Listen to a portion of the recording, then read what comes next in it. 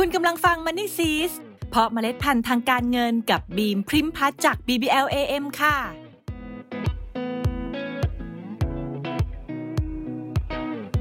ประเด็นสำคัญที่นักลงทุนทั่วโลกให้ความสนใจอยู่ในตอนนี้คงหนีไม่พ้นเรื่องสงครามอิสราเอลซึ่งตัวเราเองในฐานะนักลงทุนมือใหม่ก็น่าจะกังวลใจอยู่ไม่น้อยเลยใช่ไหมล่ะคะเพราะไม่รู้ว่าจะต้องจัดการเงินลงทุนของตัวเรายังไงดีวันนี้บิมเลยจะมาชวนทุกคนพูดคุยเรื่องนี้กันหน่อยจะได้สบายใจขึ้นค่ะ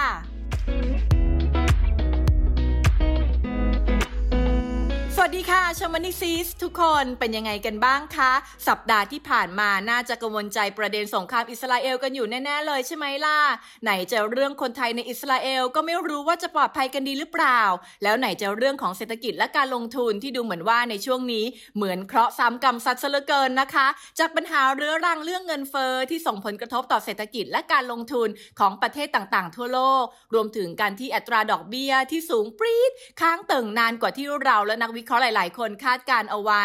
ทั้งหมดทั้งมวลนี้ส่งผลให้ผู้คนทั่วโลกใช้ชีวิตกันลำบากมากขึ้นกว่าเดิมไปอีกและถ้าหันกลับมาโฟกัสที่ประเทศไทยของเรานะคะก็จะเห็นได้เลยค่ะว่าลำบากไม่แพ้กันเลยตั้งแต่การใช้ชีวิตความเป็นอยู่ประจำวันที่เข้าของเครื่องใช้ที่เป็นปัจจัยพื้นฐานหรือสาธารณูปโภคที่จำเป็นอย่างค่าน้ำค่าไฟล้วนแต่มีราคาแพงขึ้นในขณะที่รายรับของเราเท่าเดิมดีไม่ดีของบางคนน้อยลงกว่าเดิมไปอีกแหมแค่นี้ก็เริ่มเศร้าแล้วนะคะแล้วพอหันกลับไปดูพอร์ตการลงทุนซะหน่อยเพื่อหวังให้มีแรงบันดาลใจขึ้นมาสักนิดก็จะเห็นว่าหุ้นไทยย่อตัวลงหุ้นจีนก็ไปไหนไม่รู้นะคะหุ้นเทคก็โตช้ากว่าที่คาดหวังเอาไว้อีกแล้วพอมีประเด็นเรื่องสงครามอิสราเอลเข้ามาแทรกโอ้ยหลายคนบอกเป็นท้อเลยค่ะไม่รู้ว่าจะมีอะไรเกิดขึ้นอีกในอนาคตนะคะแล้วก็ไม่รู้ว่าเราควรจะต้องทำตัวยังไงดีจำเป็นต้องใส่ใจไหมมันใกล้ตัวขนาดนั้นหรือเปล่านี่แหละค่ะก็เลยเป็นที่มาที่บินมาชวนพวกเราพูดคุยกันในประเด็นนี้ค่ะเอาละค่ะเกิดมาตั้งนานเนาะเข้าเรื่องกันเลยดีกว่าค่ะโดยประเด็นสงครามอิสราเอลเนี่ยก็ต้องบอกแบบนี้ค่ะว่าแม้ว่าไทยเราจะไม่ได้เข้าไปมีความเกี่ยวข้องกับเขาโดยตรงนะคะแต่มันก็มีความเกี่ยวข้องที่เป็นไปในลักษณะที่เรียกว่า proxy war ก็คือมีความเป็นไปได้ในลักษณะของสงครามตัวแทนพูดง่ายๆว่าเธอเป็นพวกใคร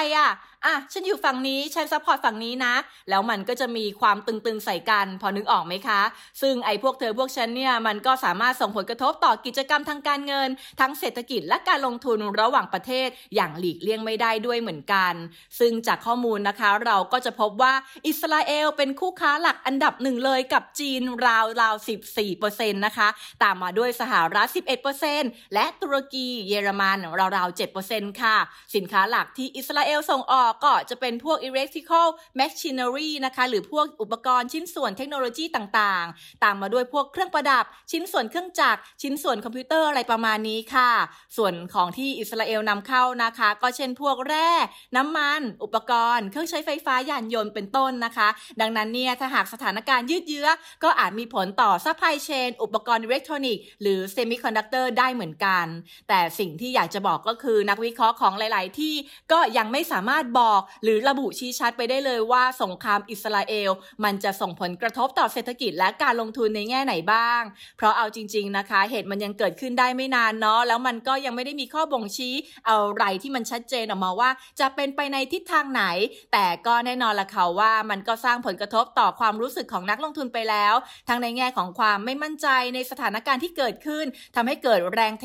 ขายในตลาดหุ้นของหลายๆที่หรือจะเป็นความกังวลใจเรื่องความมั่นคงปลอดภัยที่ผลักให้ราคาทองคำปรับสูงขึ้นรวมถึงการที่ปัญหานี้นะคะเกิดขึ้นที่บริเวณพื้นที่ตะวันออกกลางก็อาจจะส่งผลกระทบต่อราคาน้ำมันอะไรแบบนี้เป็นต้นค่ะทีนี้คำถามก็คือเราควรที่จะทำตัวยังไงดีต้องปรับพอร์ตอะไรไหม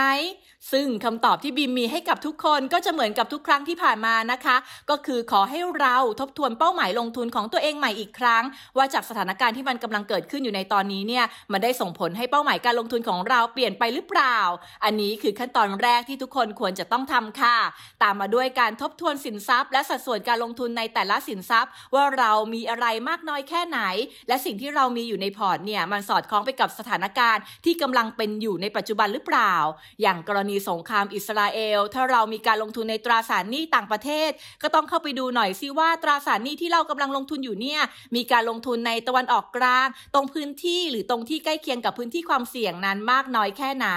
ส่วนการลงทุนในหุ้นต่างประเทศก็ต้องลองดูว่ามีประเทศไหนที่มีความเกี่ยวข้องกับเศรษฐกิจและการลงทุนของอิสราเอลบ้างก็อย่างที่บอกไปเมื่อกี้นี้นะคะเช่นจีนสหรัฐหรือประเทศฝั่งยุโรปแต่ก็ต้องดูเพิ่มเติมด้วยนะคะว่ามันเป็นกลุ่มธุรกิจที่เกี่ยวข้องกันด้วยหรือเปล่าเดี๋ยวจะกลายเป็นตื่นตูมไปก่อนจนทำให้ตัดสินใจคลาดเคลื่อนได้ค่ะจากกรณีสงครามอิสราเอลจะว่าไปแล้วก็ทำให้เราเข้าใจเรื่องความเสี่ยงมากขึ้นนะคะเพราะเดิมทีเวลาที่เราลงทุนเราก็มักสนใจเฉพาะความเสี่ยงตามคาแรคเตอร์ของแต่ละสินทรัพย์เท่านั้นเช่นตราสารหนี้มีความเสี่ยงต่ำลงทุนสั้นๆได้ผลตอบแทนก็อาจจะไม่สูงเท่าไหร่ส่วนตราสารทุนหรือหุ้นมีความเสี่ยงสูงลงทุนยาวๆช่วยลดเสี่ยงได้โอกาสได้ผลตอบแทนก็มีมากกว่าซึ่งโอกาสที่ว่าเนี่ยก็เริ่มตั้งแต่พื้นฐานของธุรกิจไปถึงเทรนด์ลงทุนสภาวะเศรษฐกิจที่เอื้อต่อการเติบโตรวมถึงอาจมีปัจจัยอื่นๆเข้ามาเกี่ยวข้องด้วยอย่างไทยเราก็จะมีเรื่องของการเมืองอะไรแบบนี้นะคะส่วนกรณีสงครามอิสราเอลเนี่ยก็เป็นความเสี่ยงด้านภูมิศาสตร์ที่ตั้งก็คือประเทศตั้งอยู่ท่ามกลางความขัดแย้งที่มีมายาวนานซึ่งมันก็อาจเป็นประเด็นความเสี่ยงที่เราอาจจะไม่เคยนึกถึงมาก่อนดังนั้นเราอาจจะต้องลองมองดูพอร์ตการลงทุนของเราให้ละเอียดมากยิ่งขึ้นเพราะมันไม่ใช่แค่ประเภทสินทรัพย์ที่ลงทุนแต่มันอาจจะเกี่ยวข้องกับเรื่องราวระหว่างประเทศด้วยแต่ใดๆนะคะจะเห็นได้ว่าทุกครั้งที่มีความขัดแย้งแง่มๆขึ้นมากันทีไรมันมักจะมีสินทรัพย์หนึ่งที่กลับมาเพอร์ฟอร์มสร้างผลตอบแทนที่ดีได้เสมอนั่นคือการลงทุนในทองคำนั่นเองค่ะเห็นไหมล่ะคะว่าการกระจายการลงทุนช่วยชีวิตได้จริงๆนะเอาล่ะตั้งสติให้ดีนะคะค่อยๆทบทวนเป้าหมายและพอร์ตลงทุนไปพร้อมๆกับการติดตามข่าวสารกันอย่างมีสติและค่อยๆพิจารณาปรับให้ลงตัวกันด้วยนะคะแล้วกลับมาพบกับ Money Seeds เพราะเมล็ดพันธุ์ทางการเงินกับบีมพริมพัฒน์จาก BBLAM ขอให้เมล็ดพันธุ์การเงินของคุณเติบโตอย่างสวยงามและยั่งยืนค่ะ